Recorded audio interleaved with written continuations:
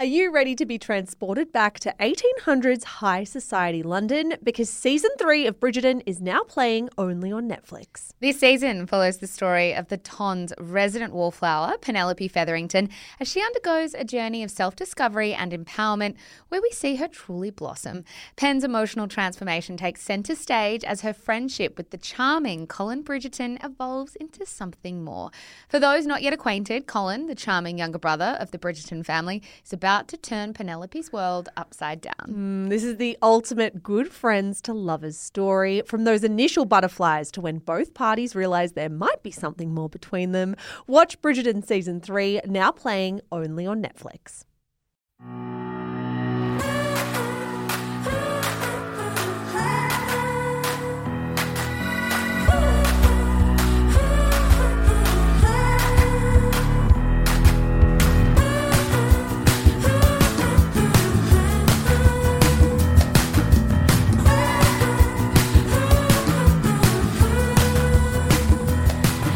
Hello and welcome to Shameless, the pop culture podcast for smart people who love dumb stuff. You're joined, as always, by Melbourne journalist Zara McDonald, that would be you, and Michelle Andrews, that would be me. Hello. Hello. Happy Sunday morning, or Monday if you're listening to this now. Coming up on today's show, it's a little bit more explicit and a little bit steamier than what we're used to. First off, we have the music video for The WAP, that's the W-A-P, the new single from powerhouses Cardi B and Megan Thee Stallion. It is so sexual, it just broke the internet. Plus, what Bachelor in Paradise's Tim and Kieran tell us about male possessiveness over women, and the anti-wrinkle, anti-aging, totally baffling vagina masks that one Australian model wants you to buy. But first, Zara McDonald, how was your week? I've got to say, just listening to that, it does seem like kind of a sexy app we've got lined up. So steamy and raunchy, which isn't very us. Normally we're not prudish, but we tend to blush a lot. So I'm gearing myself up to talk about vaginas a lot today. We are prudish. I love how you say we're not prudish. I think we are. We're not sexy or very cool.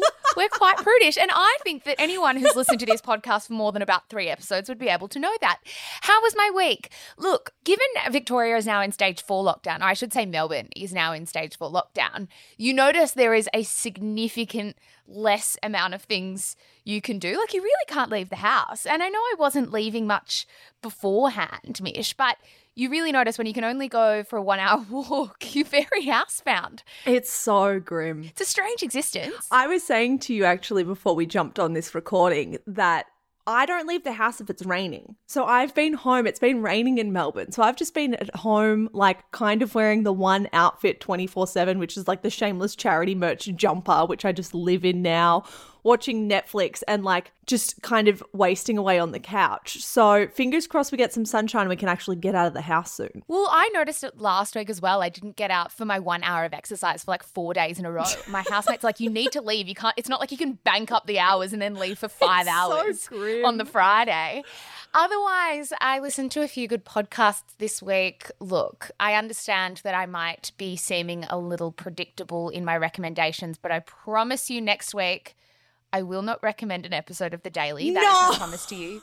But I really want to recommend this episode of The Daily from this week. It is called The Day That Shook Beirut. As we all know by now, there was a horrendous and very tragic explosion in the city of Beirut last week. And it basically has brought the city to its knees. And the city was already on its knees, both economically and in the middle of a pandemic. So what the New York Times did is they had a reporter on the ground who lives in Beirut, and her name is Vivian Yee. She was caught in the blast. Her apartment windows and door was blown out. And I feel like what she's done is, from the minute this has happened, after she's been stitched up because she was quite injured, she's got on her phone and her mic and started recording the events of her day and the next day, and it's all very much in real time. So it's incredible reporting from her, given it seems like quite a traumatic place to be right now after quite a traumatic event. But her storytelling is so searing. And I think for a lot of people who feel just completely overwhelmed by the news cycle right now, because there's a lot going on, but still really want to learn about what's happened in Beirut, I reckon this is the best place to start. Yeah, totally. I think as well there are some really powerful TikToks. There was this one TikTok that I saw on Friday night. It had millions of likes and tens of millions of views on it. It was from a young teenage girl who was kind of taking the video. You know how before the big blast there was a lot of smoke in the air and it looked like there was a fire?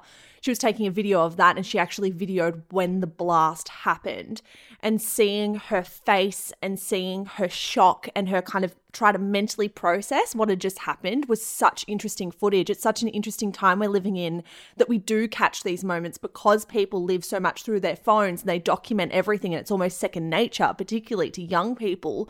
We get insight into a little bit of what it's like in Beirut right now. So we are sending love to any listener who might have family or might be in Beirut right now. We are thinking of you and we are sending absolutely all of our love. And isn't it kind of incredible, Mish, that TikTok, which is such a kind of often frivolous or funny or silly social media platform, can also expose us to really important, thoughtful content too. Like, it's just, I know it seems like kind of an obvious point, but it's so incredibly 2020, isn't it? Yeah, well, this is also another tangent, but Kellyanne Conway's daughter is on TikTok and posts very political things that are anti-Kellyanne Conway. She's very much a Democrat and very, very politically progressive. So you're right. I think there's a lot of education happening on that platform now. And as much as I am concerned about the discussions going on with TikTok, it does serve a really powerful function for a lot of young people. For sure. Tell me, how was your week? My week was the same as yours. There's really not all that much to report. I do have a recommendation though. I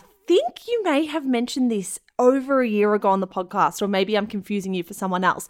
Were you the one who told me to watch 3 Identical Strangers on Netflix? The documentary? Yes. I watched this I reckon more than a year ago. I think I watched it on a plane last year in June. Yes. So I am late to the party, of course, but there's no shame in the late game because I'm late to everything. But I clicked on this because it was high in my Netflix feed. And I knew roughly that it was about 3 identical twins being separated at birth and then finding each other again. And that's not really a spoiler because that's not exactly the twist that comes. You find all of that out in the first half hour. And I knew it was going to get dark, and I knew there was this, I guess, fork in the road coming where everything took a different turn. But I did not expect it to be the twist that it was. And it was very, very powerful. I actually watched it with my boyfriend and we kind of turned to each other and said, wow, I think this shows a lot about science, a lot about psychology, a lot about respecting people and their lives and their humanity, but also a lot about parenting and how important it is to raise your children in a loving and nourishing household. Do you have many memories of watching that doco? I mean, it's really funny because my boyfriend said to me the other day that he really wanted to watch it. And I said to him, oh, I've already watched it, and almost gave away the spoiler because I forgot what the spoiler was. You know, when you've watched something and you forget what the surprising aspect is. But I remember thinking quite similarly to you. I know when we interview a lot of people throughout In Conversation series, one of our favourite questions is, particularly to people who have had pretty incredible lives, do you think it's nature or nurture? Like, were you born this way, or was it the environment that you grew up in that made you you? And I think when you're watching a documentary like this one where you've got 3 identical siblings who grew up in completely different contexts and ways, you learn that nurture has so much to answer for. So I will re-recommend that for you if you like as well. I'll back up your recommendation because it's a really, really good documentary. I think it's on trending now because I don't think it was on Netflix. I think it's only used Netflix. That's why it's popped up again. There you go. Well, definitely go watch it. It's an easy watch. I think it's about 2 hours long, but it's worth it. And I think it will make you think long after you click out of Netflix. It's certainly done that for me.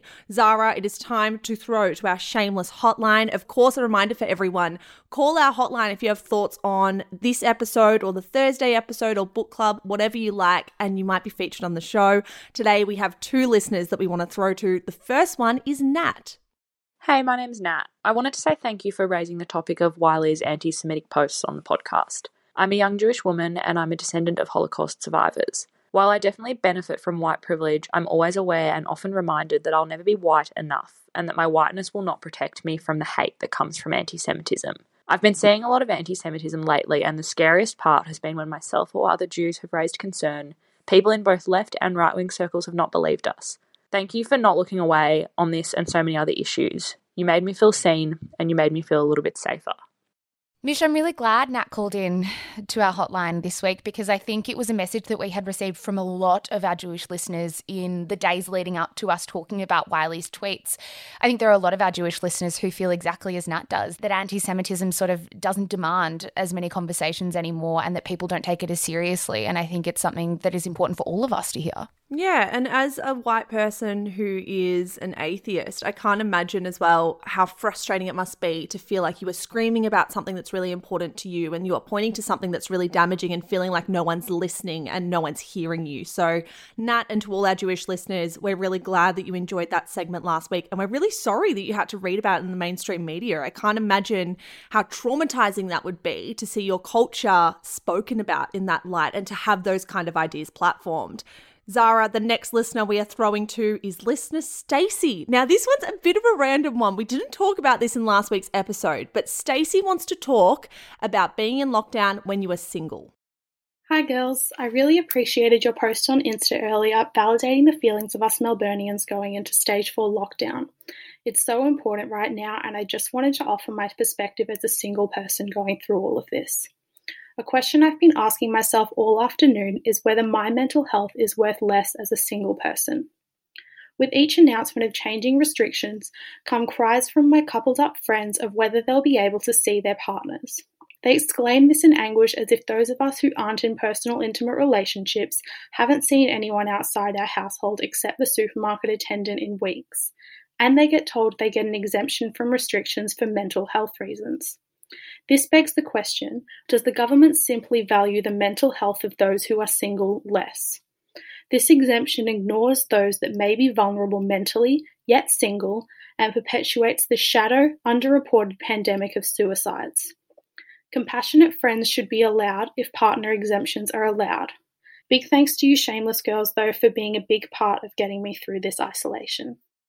So, Mish, I know that not all of our listeners are in Melbourne. In fact, quite a few aren't in Melbourne. But I think this is quite a relatable voicemail for a lot of people who have been in lockdown before. I mean, we know that every Australian city has been in some form of lockdown over the last 3 to 4 or 5 months.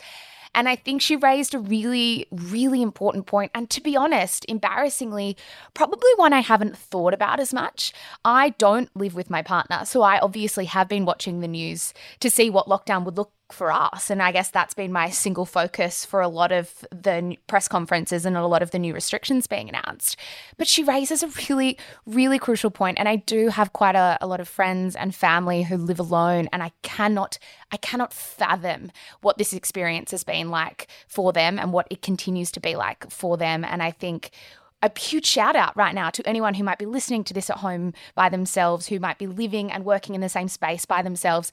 Lockdown is not the same experience for everyone across the board, and our thoughts are with you, absolutely. Yeah, and I think it raises a really interesting and important question that, say you are single or say you're asexual, does that mean that romantic relationships will always be on a higher plane than your platonic friendships or your familial relationships? The current rules do suggest that if you're in a romantic relationship, then that automatically means more than your relationship with your mum or your sister or your cousin or your friend. And I think that's something we do need to examine, because it does tell single people that maybe they're not worth the same. Yeah, or at the very least, just acknowledge it. I mean, the unfortunate, silly reality right now is that a line has to be drawn somewhere, right? Like, in order for contact tracing to work and for us to actually, make progress when it comes to living in these restrictions and getting these numbers down, a line does have to be drawn. And the thing that's shit about a line being drawn is that there are always people that fall on the wrong side of it. I am interested in the argument, what if a single person and another single person entered into a kind of like compassionate relationship where they only kind of saw each other, which would be similar to a romantic couple kind of only going between each other's houses. That's an interesting argument, and that's an interesting thought for mine. But I guess the shit part about this pandemic again is that decisions are being made so quickly and so rushed almost because they have to. I mean, this thing's moving so fast. And like I said, someone's always going to fall on the wrong side of it, and that doesn't make it fair and that doesn't make it right. And we just wanted to say that our thoughts are with anyone by themselves right now. Totally. We are thinking of you. And hopefully, I know that podcasts make me feel seen and make me feel like I have a bit of company. So hopefully podcasts are doing that for you right now.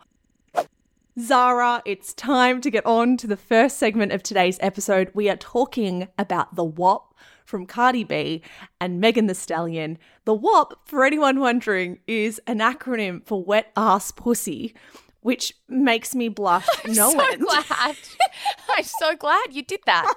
I'm glad it was you and not me. Is your mum listening? My mum is probably listening, but you know who's definitely listening? My dad and my nanny. So shout out to both of them. My favorite little tidbit about this song before we get any further is that YouTube didn't let Cardi B and Megan Thee Stallion say wet ass pussy on their channel. And this lyric is not like one throwaway lyric in the song. I think it's probably mentioned upwards of 20 or 30 times. YouTube made them change it to wet ass gushy. Yeah, do you know how long it took me to realize that? I was like watching the video, looked at the title, and I was like, all right, WAP definitely stands for wet ass pussy. And then they're singing wet ass gushy. And I'm like, oh my God, I've missed something. Like, I've absolutely missed something. Clearly I did, YouTube standards, though I'm not surprised at all. So for those who did miss it, Cardi B and Megan Thee Stallion released this incredible video clip for Cardi B's latest single. It is absolutely insane, isn't it, Mish? And the song itself is so catchy. I heard the song once and I was singing it around my house after that. And that never happens to me. It usually takes me a few goes on a song to be singing it. But I was really into it. I am singing it all around the house. And I'm the same as you. It took me one listen. And then I was walking around the house saying wet ass pussy or wet ass gushy a million different times. I do love the way that Vulture, I guess, crystallized exactly what's happening in this music video and with this collaboration. They wrote the high-profile collaboration between two of the biggest rappers in the game produced not only a truly illicit song, but an instantly iconic video filled with whimsically Susian visuals, looks that kill, multiple splits, and even a snake pit. Zara, this to me is like a pop culture celebrity explosion. Because not only do you have two of the most influential women in music right now singing some of the most sexually explicit lyrics we have ever heard, dressed by some of the world's leading and most influential designers and stylists, surrounded by the world's biggest names like Kylie Jenner and Normani, and then they're kind of writhing around with cheetahs and tigers and snakes and just a lot's going on. It's an incredible spectacle, to be honest. Like, it's an incredible thing to watch because I spent a lot of the time watching it wondering how this was all put together. Like, it was really, really well put together. According to Chart Data Mish, it garnered the biggest debut for an all-female collaboration in YouTube history. And that's even with wet ass gushy as the main lyric, which wasn't even the real lyric. My favorite part about, actually not my favorite part, I have like so many favorite parts about this story, but one of my favorite parts is reading the news coverage of it and like these very probably like clenched up journalists having to write their kind of news articles about it. Perth Now led with the title, Rappers Cardi B and Megan Thee Stallion shock in latest music video. Don't you think it just sounds like, even though it's not boomers writing this, it sounds like a boomer reaction? Also the word shock. I am kind of interested in how news publications have been like, oh my God, Megan Thee Stallion and Cardi B shock. Do you think the concept of shock is almost exclusively reserved for women in this kind of context? Like this idea that they are deliberately provocative or trying to cause a stir? Because it made me think of when Robin Thicke wrote a song called Blurred Fucking Lines and had some pretty sexy stuff in his music video, and we'd never describe him as someone designing a music video to shock. Yeah, I agree with you. I think there is something in that, but I think that shock can also be something really positive, right? I think the shock comes from us being used to hearing male rappers talk about women's bodies in this way and talk about female sexual experience in this way. We're not used to women driving that narrative forward.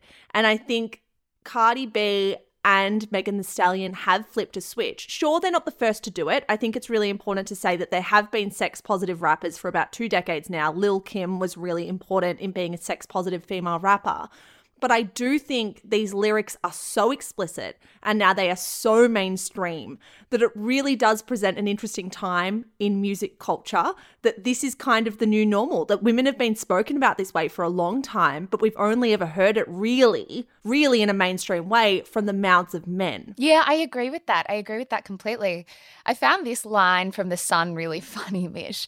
The article read, Cardi B rocked a raunchy leopard print outfit with breast cutouts and nipple tassels while Megan, who recently survived gunshot wounds to her feet, shocked viewers as she twerked and did a split in a thong bodysuit. There's that word shock again, and it reminds me of like nanas clutching their pearls being shocked about this. Regardless, I really loved the clip. I can't remember a time where women, particularly black women, were given a stage like this in a setting where they just demand all the power. Yeah, well, I wonder if it's given a stage or if now we're living in an era where black women can finally make the stage for themselves. I think maybe Lil' Kim was not as mainstream as she could have been because back then there were so many white gatekeepers to allowing women of colour to have this kind of platform and this kind of reach. I think Cardi B and Megan Thee Stallion are so influential and so huge on platforms like Twitter and Instagram. They have cultivated this platform for themselves, and I think there's a lot of power in that. I do want to touch on when you said it feels like a whole bunch of nanas clutching their pearls. I think it's a bunch of grandpas clutching their pearls as well. This quote from James P. Bradley. He is a Republican congressional candidate who's looking to replace California's Ted Lieu. He said that Cardi B and Megan Thee Stallion are, and I quote, what happens when children are raised without God and a strong father figure.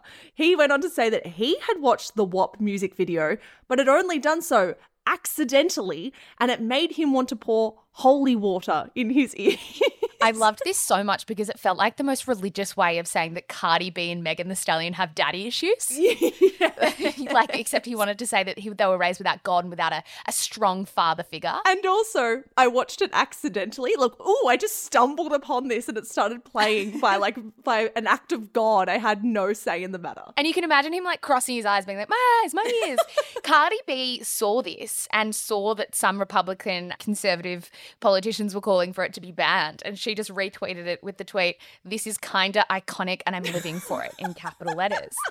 All right, what we do need to do, though, is obviously we need to talk about Kylie Jenner's cameo. Oh, people are really angry. It's not my place, obviously. I think a lot of black women are very angry at Kylie Jenner. They feel like she has not only appropriated their culture, but also profited off black businesses and disadvantaged black businesses along the way. So I was surprised to see the intensity of the fallout and the backlash to Kylie Jenner's involvement, but after doing a bit of reading, it does all kind of make sense. It makes heaps of sense. I think that there was a lot of commentary on Twitter saying this was like the perfect opportunity for a clip to celebrate black excellence, and then you've got like this very extreme cameo from Kylie Jenner where the whole music video basically goes silent to watch her strut down a hallway.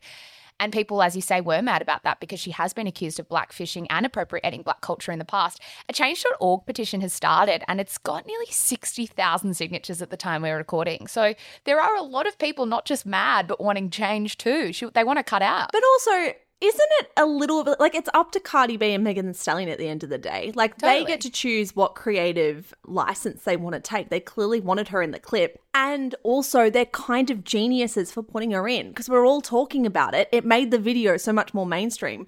Whether or not it was going to be controversial, maybe they already knew that it would be. And that was the entire point. It would get people talking about the video. Yeah, I think that's completely true. I guess the other thought I had separate to all of this was like, God, a Kardashian manages to insert themselves in a lot of big pop culture moments. And I know that maybe often makes it a big pop culture moment, but part of me was like, can't you just get the fuck out of here and just leave this to Megan Thee Stallion and Cardi B? Before we move on, Mish, I did want to touch on a point made by Michael Wood in his LA Times review of the video clip. And he pointed to a Twitter user called Be More Beloved who took issue with the internet's outsized reaction to the WAP video, pointing out that Rick Ross and 2 Chainz rapped explicitly about sex without causing anywhere near of a stir. And obviously this Twitter user kind of was making the point that I made earlier, or tried to make earlier, which was, why are we reacting in such an extreme way to these 2 women doing what men have done forever? And Michael Wood wrote, Her question is a good one, of course. It gets at the gendered expectations we have of artists. But as fun as the Ross Chains duel was, I'd argue that this Twitter user is underestimating the vibrancy of this particular female duet in relation to this particular male battle. In other words, WAP turned more heads because it's a much better piece of art. And it is a piece of art. It's an incredible piece of art. And I wonder at the end of the day, that's why we're all so obsessed with it. Thank you, next, bitch. And now it is time for the quick and dirty. Every week we bring you the top 5 stories from the rough and tumble of the celebrity news cycle. Zara McDonald, my wonderful friend, what have you got for me today? Hello! My first story. US Bachelorette producers were shocked when Claire Crawley wanted to leave the show less than 2 weeks in. That is from Us Weekly. Did you see this juicy story around? You sent it to me. You were continually bombarding me with text messages. And I've got to say, initially, when I hear the words US and Bachelorette back to back, my brain goes, don't give a fuck. But you convinced me to give a fuck because this is quite a decent celebrity news story. In fairness to you, I originally didn't give a fuck until my sister started bombarding me with messages. So I just kind of repaid the favour onto you, or paid it forward, should I say. For those who are not across this story, basically what happened is in March, the US Bachelorette announced their latest Bachelorette, which was a woman by the name of Claire Crawley. It was obviously a really difficult time after that to get filming off the ground because of this pandemic we're finding ourselves in the middle of. So what the producers had to do is they took some time to have to quarantine contestants. There were rumours that they needed heaps more bachelors in case someone fell victim to coronavirus. And what the reports are this week is that within 2 weeks of filming, the Bachelorette, Claire Crawley, left the show, picked a guy and said, I've already fallen in love, I don't need to be here anymore. Does dear Claire not understand how The Bachelorette works? Like, we get it. Most people who go on this show reveal later on, once they've found the love of their life, that yes, they knew very, very early into filming exactly who they were going to be picking. Why does Claire leave 2 weeks in? It's such an odd decision that it makes me smell a bit of a rat, and it makes me think that maybe this is a setup by the US Bachelorette to add a little bit of spice to what is a slowly decaying franchise. I have to agree with you, my little pop culture nerd. I think you're right. I think it's such an odd story. She was there for 12 days. The reports are too that she may be engaged to her guy, whose name I should actually know, but her dude. Her dude. Her man. But there are reports that she is engaged. So it did get me thinking. I mean, the contracts in this kind of show would be so tight. I remember hearing a podcast episode with a LA Times writer called Amy Kaufman about a year or two ago. And she wrote a book called Bachelor Nation, and she wrote about the ins and outs of the show and how tight these contracts are. Basically, you sign your entire life away. So it's really surprising to me that someone like Claire Crawley would be able to break her contract without the permission of production. Like, maybe she went to them and said, I've already picked. What would you think about me leaving? And they thought, you know what? Maybe this is a really juicy way to spice up the season by getting in another bachelorette and having that bachelorette deal with all the rejects. So that's what they're doing, right? They quickly found another backup bachelorette. She came in and got the same batch of guys that Claire Crawley got. That's what the reports are saying. It's unconfirmed. So the Bachelorette producers have not confirmed if there was an understudy bachelorette waiting in the wings. But people have been flown to the set to keep production going. So God knows what's happening. There's also reports that it's changed into another season entirely, like a different kind of bachelor show. I don't really understand what's going on. And my overriding thought is that while Claire Crawley is copping a heap on social media at the moment, I think a lot of people are telling her that she's disrespecting the tradition of the franchise. I think she'll probably get a good edit. I think that they'll paint this as the ultimate love story because that's what The Bachelor and The Bachelorette loves to do. Oh my God, that's the thing. I don't think her reputation will struggle for very long. Like, once this actually starts going to air and the public can see how much Claire has fallen in love with her chosen suitor, all the negative publicity will end. Like, this is why I think it's all a setup. It's a great look to be like, I'm so wholesome, I don't want to wait until we can be together forever. It's like a great look all round. Nice work. Watch this space, everyone. We will keep you updated. Story number 2. Caroline Flack died by suicide amid fears of prosecution, the coroner rules. That is from CNN. Yeah, and such a sad story. If you missed our episode on this in February, Caroline Flack was the UK host of Love Island. It is the biggest reality show in the United Kingdom. She died while awaiting trial for alleged assault against her boyfriend. Now, this loss, this tragic loss, set off a very intense debate locally for British people about press standards, social media abuse, and how they can better safeguard celebrities and reality TV stars from this kind of intense scrutiny and from this tragic loss. Yeah, and intense scrutiny even when it's maybe of their own making. Coroner Mary Hassel said on Thursday that the way the case played out in the national press was incredibly difficult for her and that Flack did fear for the loss of her career. Although her general fluctuating mental state was a background and important in her death, she said, "I find the reason for her taking her life was she now knew she was being prosecuted for certainty and she knew she would face the media, press, publicity. It would all come down upon her." I mean, Mish, we know that the British press and the British tabloids are some of the most vicious and aggressive in the world. I can't imagine what it would be like being the subject of all of that, even when the allegations levelled at you are pretty terrible. Yeah, that's right. And unfortunately, I don't see anything in the UK changing anytime soon. I mean, the UK press has been notorious for completely disregarding the welfare of the people that they are talking about, the people that they're writing about, and the people they're covering. And that's been since Princess Diana's death in the 90s. So I don't see it changing anytime soon, which is really sad. It is really sad. Story number 3. Gwyneth Paltrow opens up about conscious uncoupling from Chris Martin. That is from news.com. I really loved this story this week, Mish. Did you see it around? I loved it too. I mean, conscious uncoupling was just rocketed into the zeitgeist for so many years. I'm happy she's finally addressed that bizarre term. Yeah, so she wrote for British Vogue's September issue that when her and her former husband, Chris Martin, decided to separate, they were kind of really struggling with how they were going to communicate this to the world.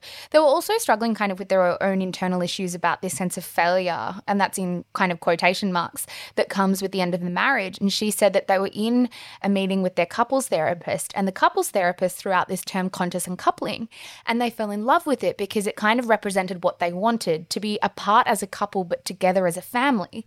But she did admit, "I had never heard of the phrase conscious uncoupling. Frankly, the term sounded a bit full of itself, painfully progressive and hard to swallow," which I thought was kind of funny because I feel like that's how most of us considered the term conscious uncoupling, painfully progressive and hard to swallow. Yeah, painfully progressive to the point of like major eye rolls all round.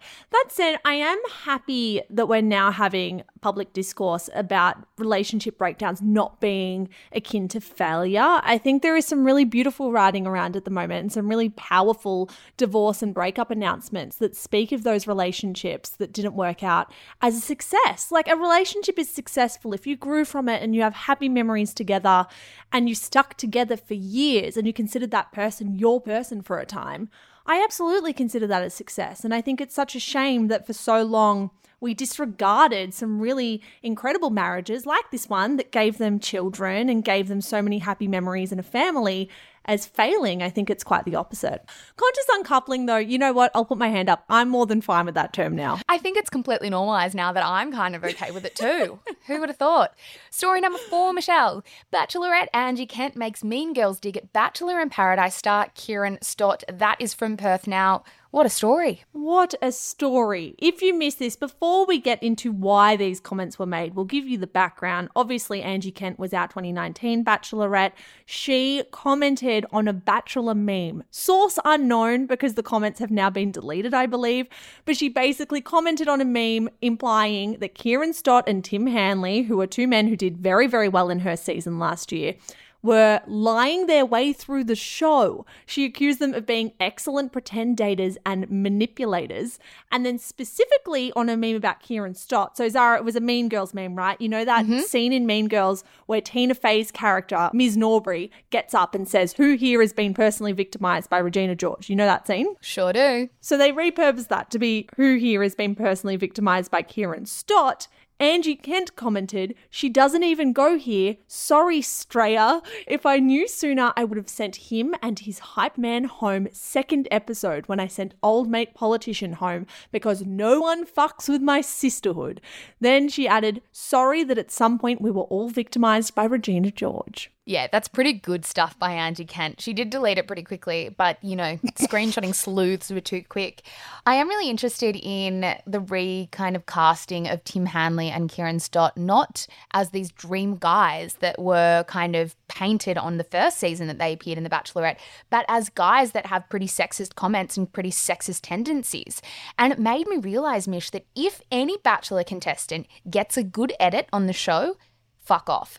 Don't go back on the show. Back. Do not come Absolutely. back because you cannot guarantee that you'll get the same edit again. But it's clear that Tim Hanley and Kieran Stott aren't the angels we thought they were. I agree. I think the Bachelor in Paradise arm of the franchise is great to redeem yourself. If you're someone who was given a villain edit, it's good to come back and kind of correct that. And I think Alicia Aitken-Radburn has been a living example of that on her season of The Bachelor, she was renowned as the villain, and yet over 2 seasons of Bachelor in Paradise, she has completely and utterly turned that around to be adored by the vast majority of viewers. However, with Tim and Kieran, they have completely dragged their reputation through the mud. They look so much worse now than what they did going into the season. Going into this year, everyone was regarding them as the lovable Aussie larrikins that you want your girlfriend to date. Now, they seem like men who consider women possessions, and they stake claim on any woman they've slept with as if she is now theirs, and any subsequent man who wants to date her basically needs to hand over a permission slip and get it signed. Yeah, and I think it's one of the sadder aspects of this season, seeing men that we kind of heralded for a time come out and expose themselves for having kind of attitudes and beliefs we definitely don't agree with.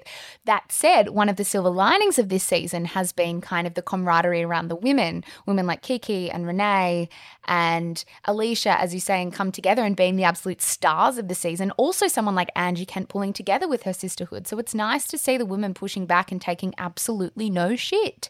Another thing I want to add is that I was kind of frustrated to see Tim Hanley go on his Instagram account early last week and issue a sort of kind of not really apology. So he got on and he basically said, "I'm really sorry my behaviour has offended anyone. I'm just a kid. I would never ever disrespect a woman. I've never disrespected a woman in my life." And I found that to be such an interesting dissonance because we had a man apologise, then say he'd never disrespected women ever, when we've seen that play out and we know that he has. And it made me think a lot. Do some disrespectful men or men who have problematic attitudes towards women and towards sexism simply not know what disrespecting women actually looks like in real time? Absolutely. I think they absolutely don't know what it looks like. It reminded me a lot of Alexandria Ocasio-Cortez's speech the other week that everybody's been talking about, where she said, just because you have a daughter, just because you have a wife, just because you have female friends doesn't mean you automatically know, love and respect women. Like, that's not a free pass. And I thought that too when it came to Tim's video. I don't think people like him and Kieran knows what it looks like clearly to disrespect women, because they end up kind of throwing their hands up in the air and being like, are you crazy? I am so honest. I respect women all the time. It can't be me. Like, they're so shocked by the allegation that they might not, which is kind of terrifying when you think about it, if there's a whole host of men out there who don't know what it looks like to disrespect women. And my last story. So that's her secret. Pia Miller is seen leaving an exclusive eyebrow salon in Sydney's eastern suburbs after moving into her new $7.8 million home. That is from the Daily Mail. Why? Why have you brought this to me? I don't know. What do I care about in this headline? Pia Miller is seen Nothing. leaving exclusive eyebrow salon. That's the point. It's a meaningless story, and I don't understand why this is news. And I just frankly couldn't find a fifth story and thought this was kind of a stupid one. I am intrigued as to why a story like this makes news. Like, do the Daily Mail have pat photos of Pia Miller that they just want to create a story about? Like, I don't get it. Yeah, look, I'm not so much I love how you're concerned trying about to that. pretend to care. I really don't care. The only thing that has suddenly dawned on me is, what the fuck are Australian paparazzi doing? Like, in the midst of coronavirus, we've had a whole bunch of discussion around the industries that aren't faring too well. I don't think old mate paparazzi are doing all that great, given there's no events on, socialites aren't really out and about, and everyone's stuck in their homes. How the hell are they going to sell sexist photos of unsuspecting women walking to the supermarket anymore? Well, I think you just stalk them as they enter an exclusive eyebrow salon, Michelle Andrews. My favourite line from this story was, it is unclear what treatments Pia indulged in on the day. And it's like, well, no fucking shit. Did you go over there? You didn't run over there and put a mic in front of her face and say, did you get a thread, doll, or did you get an eyelash extension? Anyway, that's all for my quick and dirty. That is the dumbest story I've ever read. Thank you so much. Coming up after the break, vajacial masks. Are they actually advancing feminism, or do they do the complete opposite? But first, a word from today's sponsor. Mish, let's talk vagina masks. And no, we're not talking about COVID face masks with a vagina print on them. We're talking sheet masks for your vulva. Yep, this week, model and businesswoman Lindy Rama Ellis launched her latest venture, a brand called FigFem, an intimate wellness company that currently has one product on the market, a sheet mask for your vulva which offers assistance with texture, blemishes and rough skin caused by hair removal and aging. Yes, aging on the vagina. So how did we get here? And can a brand selling sheet masks for the vagina really hide behind the messages of self-care and empowerment to push their product? Michelle Elizabeth Fine-Footed Andrews, what you think? I think Deep breaths. It's one of the more baffling things I've read in a long, long time. And I think, first of all, we need to touch base on how this all started, Zara, how we first came across this story, and that we were kind of sent a bit of a PR release about Lindy releasing a new line. And that was all it said, basically being like, are you guys interested in Lindy's new line? And we're like, oh, well, we guess like we're going to raise an eyebrow at it. Like, what is her new line? I thought it was going to be like a fashion line or swimwear or a perfume or something. I did not think vagina facial masks or vagifacial masks, I think they're calling it. It's not a facial mask. Your vagina doesn't have a little face on it. That's how they're treating it, Yeah. though. Like, they're talking about wrinkles and I rejuvenation. know. They're basically treating your vulva like it is your nose or something. For those who don't know who Lindy Rama Ellis is, you might know her by the name Lindy Klim, which is the name she had when she was married to high-profile Australian swimmer Michael Klim. They both had the line Milk together as well. She's a model and she lives in Bali. She's actually a Balinese princess too. So she has launched these vaginal masks, Mish. And the first thought that I had was a very innocent one, and it was, I don't understand where the mask kind of goes or how it stays there, because I genuinely struggle with gravity. Stop. I struggle with gravity enough when I have a face mask on my face, let alone something on my vagina. Do you have to lie down? Yes. I'm imagining you'd have to be like, you know, when women are trying to get pregnant, so after they have sex, they do that thing where they put their legs in the air. I am not saying, by the way, to any like doctors who listen to this podcast, I'm not saying that works. I just see it in movies and television shows and like Friends when Phoebe wanted to get pregnant with her brother's baby, the triplets. I'm imagining to wear a vagifacial mask, you would have to be lying on the ground with your feet up against your bed rest or something, right? Like, no one's walking around with these things inside their underwear, going about their day and like buying milk from Woolies. No, you have to be lying down, Lindy says, or the FigFem brand says. You have to be lying down. What my confusion is, God, we're really going to get it deep here, but why not keep going? When I wear a face mask, and I usually wear those go-to ones that are like got a lot of serum on them, right? When you're popping that on your vagina, oh my God, it would be freezing, first and foremost, because it's freezing It on would the... be so cold. Secondly, does the serum kind of, if you're lying on the bed, does the serum kind of like seep into the sheets? I don't know. I don't mean to be crude, but I'm just interested first and foremost at the logistics. Okay, I don't want to know anything about the logistics. The only thing I know is that when I read the website, it did suggest that you can put them in the freezer before you put them on. So to your cold point, my entire body feels like it's shriveling up right now. So does mine. That is so fucked. All right, so Lindy did appear on the morning show on Channel 7 to talk about the launch of the product. And she said on the show, with the amount of waxing and lasering that goes on, that area is very delicate. So I've developed a product for that. It's a sheet mask that you just put on top like you would your face. You can just lay down, have a glass of wine and do some meditation and take good care of that part of your body. I want to focus on her next quote, Mish, because she said, as a mother of 3 girls, she wanted to get the conversation happening. I don't want them to ever feel ashamed or embarrassed about that part of their bodies. I know we've kind of joked around about this mask to start, but this quote in particular was really interesting to me, because does creating a sheet mask stem shame or breed shame? Because I would say it breeds shame by posing a solution to a problem none of us knew we had. Exactly. I totally agree with that. I think if you're encouraging conversations about that area of the body, personally, I think it's more productive to have conversations about things like vaginismus and endometriosis. And I don't need to tell you that, someone who has both conditions, that I feel like that is the great taboo, in that female health is at risk because we feel shame about this part of our body and we feel like we've never been able to speak about it properly. So if we're going to be talking about legitimate health conditions, then I agree. Let's talk about endo. Let's talk about the host of issues that women have that often go undiagnosed and untalked about and under-researched. If we're talking about making your vagina smell better or making it more moisturized or less wrinkly, then no, I completely disagree. If anything, I think you're putting ridiculous beauty standards onto young girls and young women.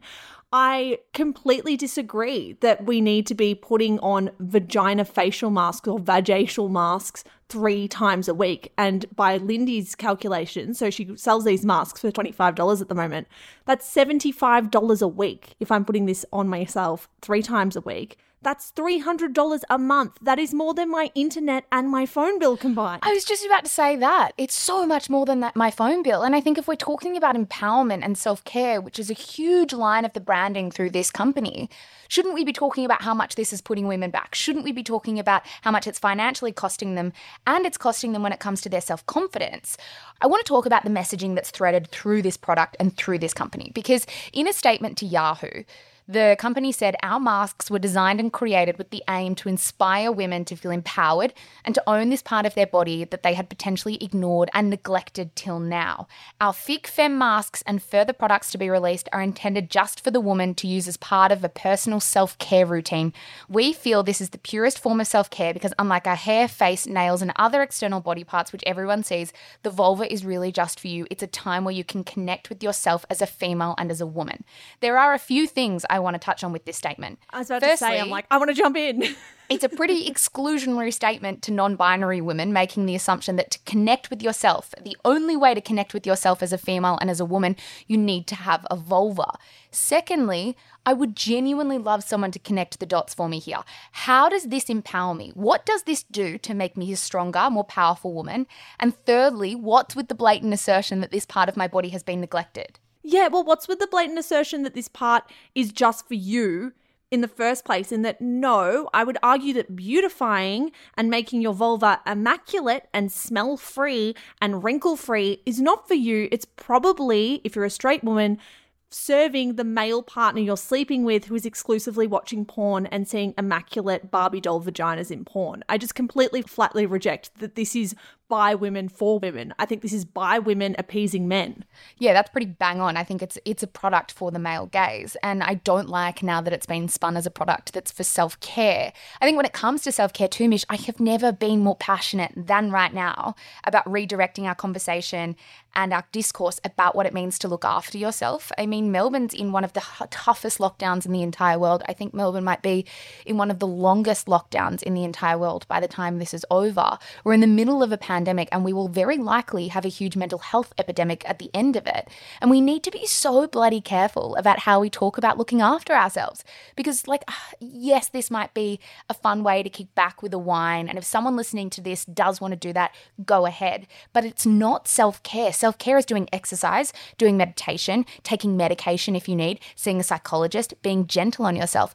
I don't love the timing, to be totally honest, because I think it's riding the wave of our conversations about self-care to sell a mask for my vagina. Yeah, I agree. The other thing I want to touch on is that I get frustrated when companies sell self-care as if it's some type of like women's charity, that they're doing women such a decent favor and they're helping women out of the goodness of their hearts. Like, no, this is a business, and it's a business that's probably capitalizing on the shame that women are born with.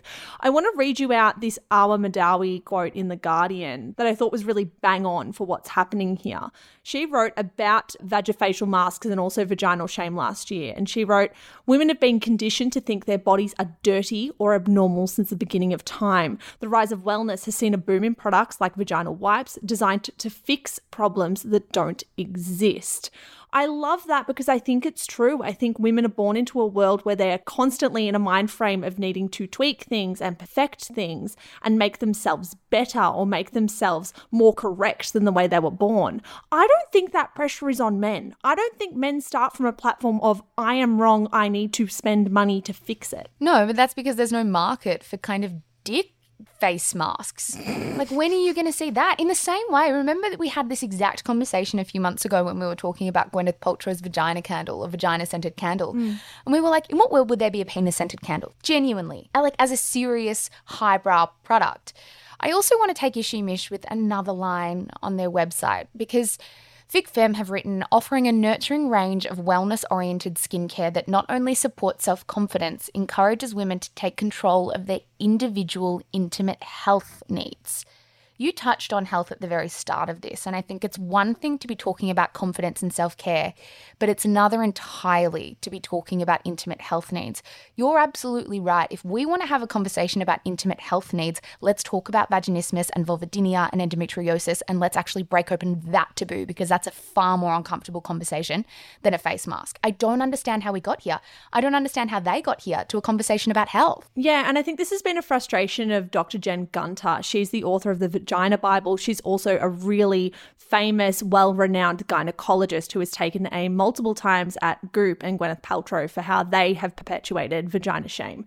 But she wrote about this last year as well. She wrote about the idea that you need to maximize the health of your vagina, or your vagina as is dirty and in need of correction. She wrote, I don't think about my vagina at all, and I'm a gynecologist. If I don't have a symptom, I don't think about it. Just like if I don't have a symptom in my knee, I don't think about my knee. Your vagina as it is fine. If you have a medical concern, seek out medical advice. But for the love of God, do not go spending your hard-earned money on something that doesn't correct an issue that you have. Like, if it's not broken, don't fix it. Yeah, and I think, well, we can joke or people can say, okay, but it's harmless, like it's just a face mask for your vagina. I disagree. Between 2015 and 2016, there was a 39% increase in labiaplasty surgeries in the US, according to Dr. Jen Gunter. Discourse like this and products like this make women feel like there's something acutely wrong with their anatomy and their body. And I think for me, like, this is by no means new, Mish, like this hijacking of words like, or buzzwords like self-care and empowerment and wellness to push expensive products to women they don't need, and preying on insecurities they may not have actually had until you launch this product into market. But I feel like it's no less tiring. Like, I feel like it's such a tried and tested formula, this empowerment, self-care, health product we don't need. And I'm tired of the many ways that companies are inferring bodies aren't perfect and need to be fixed. Absolutely. I have more quotes. This one's from Fiona Sturgis in The Guardian. Again, I feel like The Guardian does such good work in pushing back on vagina shame. She wrote last year, women are avoiding cervical smears out of shame. The demand for labiaplasty among teenage girls is rising. And the vaginal hygiene business is booming, despite one of the many miracles of vaginas is that they are self-cleaning. You touched on before that rising stat about the number of women seeking out cosmetic genital surgery, Zara, but I also want to bring this in from Australia. A 2016 survey of 443 Aussie GPs found that 1/3 of those GPs have seen patients aged below 18 seeking treatment to trim or shape their genitalia. So we're talking about young girls who feel like they are being born wrong, young girls who feel like they're not going to please their male partners. And it is male partners. I know we touched on at the beginning, we touched on the issue of trans women, but also I don't think gay women are experiencing this. And that's been another really interesting point that Dr. Jen Gunter has explored, that vaginal shame is very tightly linked with being straight. She wrote in her book, I see so few gay women who are vulnerable to vaginal shame. In fact, I can remember just one, simply because gay women see all kinds of vaginas and vulvas. And this is the thing that I find really interesting, because I feel like products pushed about vaginas is relatively modern. I think Gwyneth Paltrow definitely spearheaded the movement with kind of her vaginal steaming and her kind of, what else has she done? Little jade eggs and things like that. And it's come at an interesting time, because I read that Awa Madawi piece in The Guardian too, Mish, and I loved it, because she wrote, there may be money in shame, but there's also a lot of cash in vaginal celebration. Reproductive rights have been top of mind in the Trump era. Vaginas like the pink pussy hats at the Women's March have become a symbol of resistance. And then, of course, there's the fact that a certain type of corporate feminism has become very fashionable. The amazing thing about Paltrow is that she's capitalized on both vaginal shame and celebration. She's built a completely symbiotic vagina economy. I think that this face mask comes in at the perfect time, at a time where there is a vagina economy, where we're both celebrating the vagina as an act of resistance, as she wrote, but it's also laced with shame because we're telling women that they have stuff on their vagina, wrinkles, aging that need to be fixed. And this is the tricky thing, right? If anyone's listening to this who doesn't just want to get the vagina mask, like we said before, but maybe wants to get labiaplasty or is looking into getting genital cosmetic surgery, there is no shame in that. Like, I'm not judging you for that. I think women should be able to get whatever work they want to get done. But I do wonder, is there an added level here? Like, is there an extra layer that comes with labiaplasty that does make us frame it differently to other cosmetic surgeries? Like, I'm just not sure if I speak about this specific surgery as I would other ones. I just struggle with it more internally, and I'm not quite sure why. Maybe it is that I feel like it's very much pertaining to the male gaze and I just can't move past that. But I do feel incredibly strongly about this one surgery when I don't about others. Well, I feel strongly about the fact that women under the 18 anyway are consulting doctors about any part of their body that they don't feel is perfect. Like, I would much prefer an older, more mature woman to make that decision rather than a teenager who is still kind of coming into their own and trying to work out who they are in the world. Yeah, I think that's bang on. I think what I'm considering is that across the world, we see so many women put through female genital mutilation, FGM, and it's an incredible crisis for women everywhere. And that is part of the male gaze. And then we have this juxtaposition of women here in Australia, the UK, the US, choosing to put themselves through that and wondering, is that a choice or is it being largely influenced by what they think they have to live up to?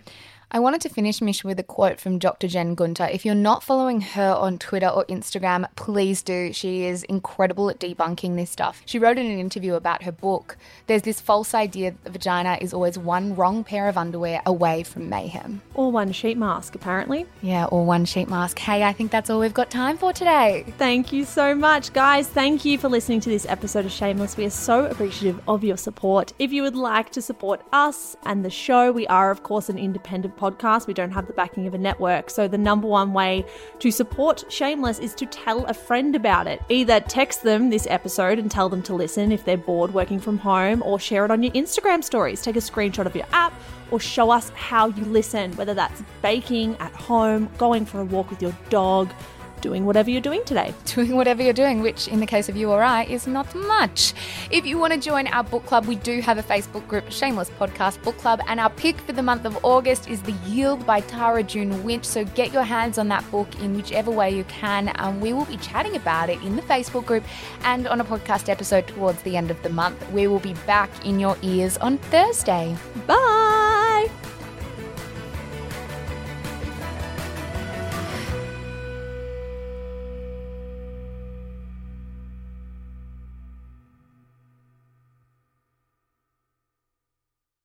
Hello guys, Mish here. I am the co-founder of Shameless Media.